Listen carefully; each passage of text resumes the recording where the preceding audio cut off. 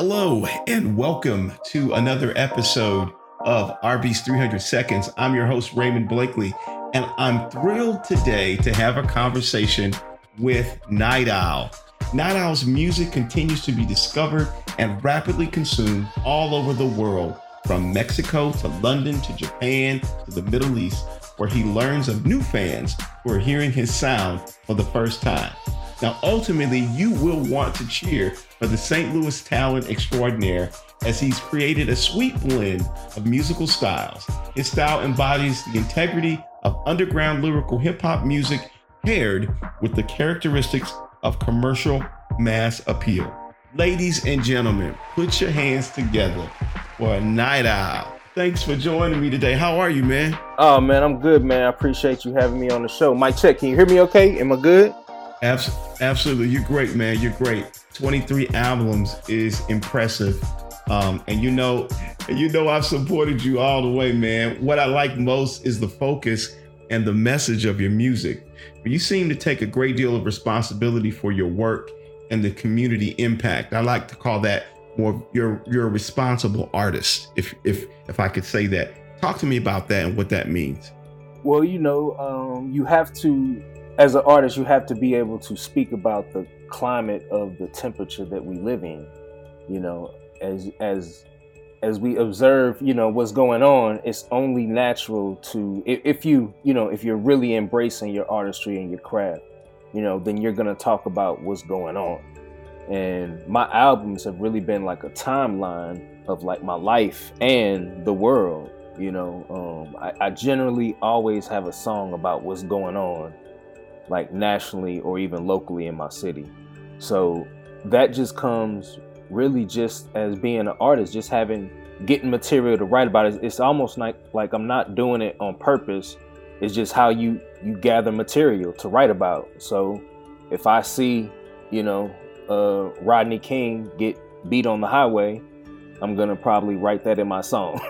If I see, Michael Brown get killed by the police, and I see, Eric Garner get killed by the police, I'm probably going to write about that kind of stuff, just because it touches me and moves me in a way to do it creatively, to get across, my message. So with that being said, I always stay in tune to the streets, if you will.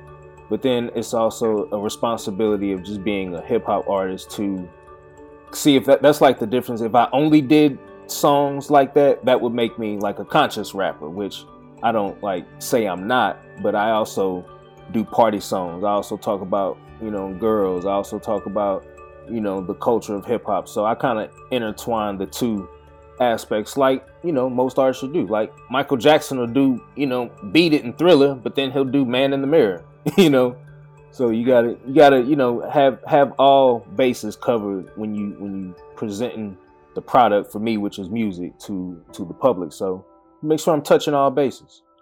Let me ask you this, man. As you talk about the being flexible and the messages, young artists who have a message, and I'm not talking about specifically anything political, but they got something to say, especially in these times, but they're being pulled in a different direction than what they feel is their calling or the direction that their heart speaks to. How do you manage that, and what advice can you give them in managing that crises, if you would? Well, for me, honestly, man, songs, they're gifts from God. They're God-given gifts. Yeah. So whatever is on your heart is what you're gonna get. And if people strive to, chase certain avenues, then that's just what they're driven to. And the songs that I generally try to write about, come off, as either fun, motivative, or just dope. Like the beat is hot. People just really like the vibe of the era of the old school vibe that I bring. So, people get sucked into doing, what they think is, I guess the trend, if you will, or what people, think they have to do, or they have to fall in line with a certain format of style. So, there's a lot of pressure do that, because it's almost like if you be original, then it's like, oh, they're not gonna like me if I'm being myself. Because that's unless you cool, like unless you like me and you got a lot of personality and bring a lot to the table, you know, being yourself is cool.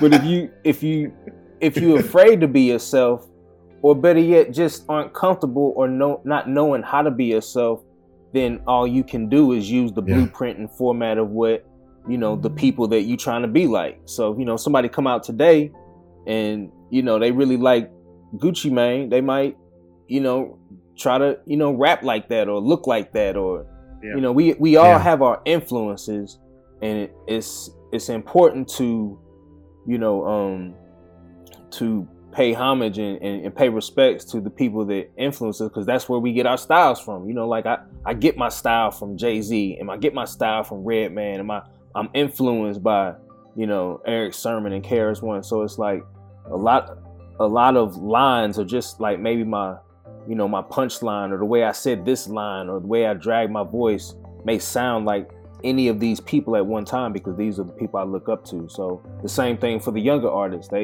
They look up to Lil Uzi Vert, or they look up to 21 Savage, you know, then that's who they gonna, you know, either imitate or try to pattern themselves with. So it's important to know that even when you're doing what you're doing, you're laying a template for other artists. Like, there's somebody out there right now trying to, like, you know, rap like Night Owl, you know?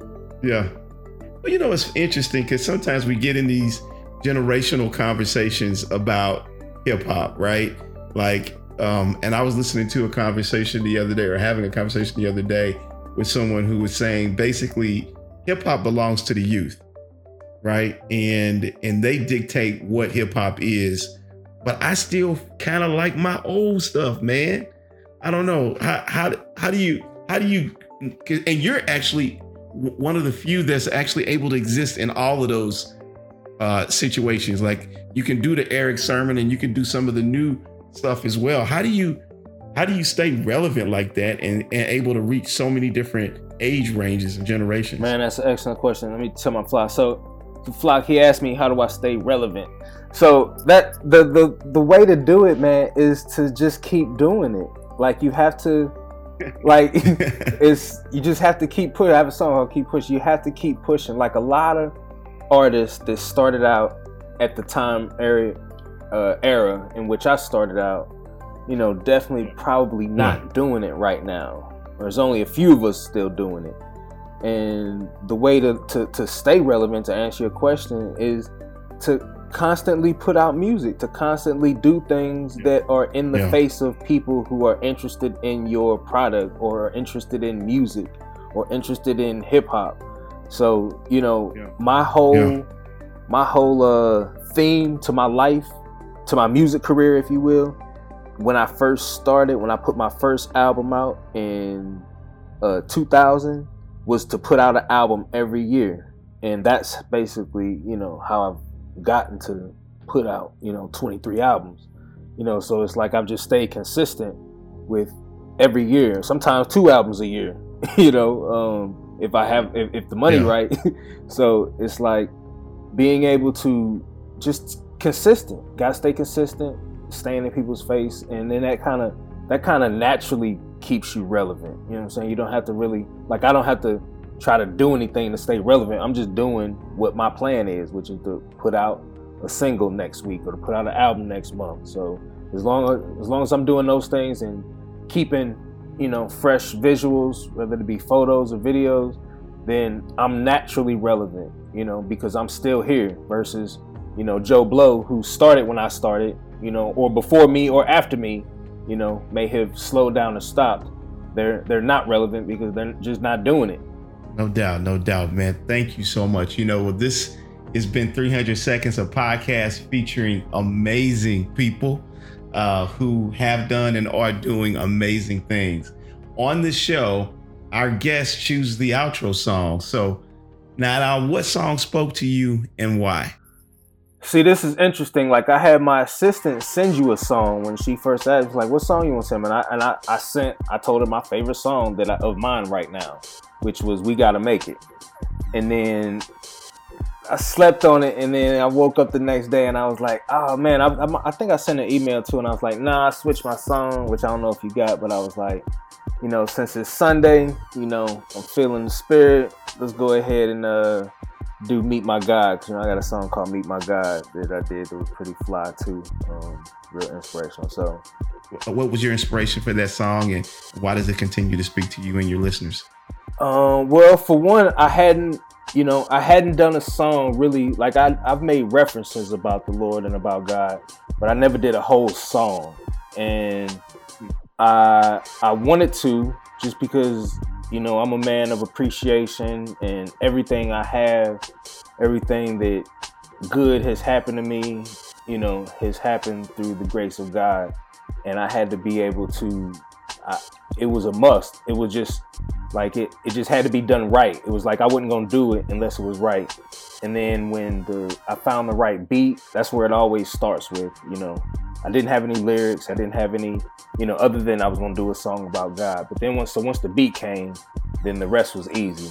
It's like I had everything built up what I wanted to say, but I never actually put it down until I actually had the music. When I say built up, I mean like years, like 10 years of just holding in how we would deliver this message, because I wasn't trying to walk the line of being a gospel artist, which I didn't, you know, care about the perception of what people thought. It's just, you know, I'm doing, you know, like I say in the song, I'm just doing a song about God, you know, flat out, period. So, it just had to be done. I had to show my appreciation.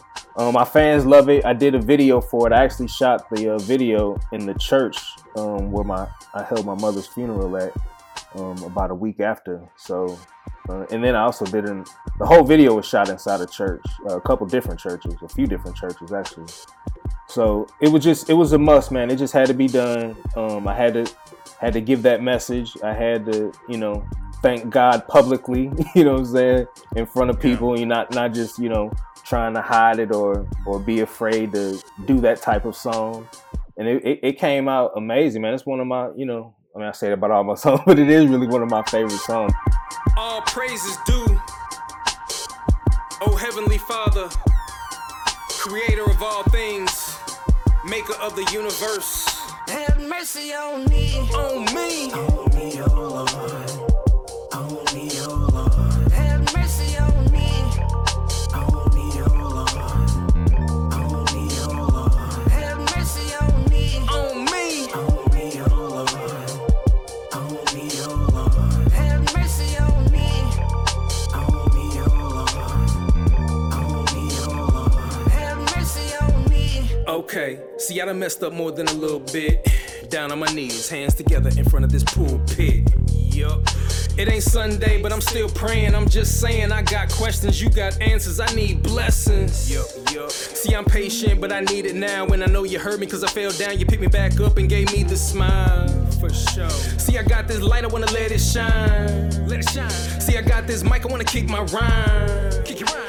But not local, go international, worldwide for gay pride and women rights. I got the mic, see, I got the power, I use it right. Call me Heat Man, I keep the fight like Huey Newton in all black. I stand up and I do it right. He performed some wonders that you couldn't fathom. He even gave me things when I didn't have them. Don't forget in darkness what you learned in light. Don't forget these lessons that you need in life. On me, oh Lord. On me, oh Lord. Have mercy on me. On me. On me, oh Lord. On me, oh Lord. Have mercy on me. On me. On me, oh Lord. On me, oh Lord. Have mercy on me. On me, oh Lord. On me, oh Lord. Have mercy on me. Ha! He lifted me out that slimy pit. Out the mud, on a rock, now my life is set. Yeah. He heard my cry when I thought he didn't. Praise the Lord. He gave me a gang of beats, man, them mugs is hitting. I can't wait for the world to hear my song. It's just a hymn praising God, man, ain't nothing wrong. Amen. The last time y'all heard that Jesus walks, thank the Lord, now I'm running my mouth like Yeezy talk. Nitro, I know my flow is gifted. My fans say the Most High is the one to give it. I agree, golden era MC. They say I'm old school like EPMD and BDP. I'll be that. You not guaranteed life or luxury. I got it from the Hebrews. You ain't gotta believe in me. destined for the glory. Before time began, you can't ignore me. Have mercy on me. On me. On me, oh Lord. Whoop, whoop. On me, oh Lord. Have mercy on me. On me, oh Lord.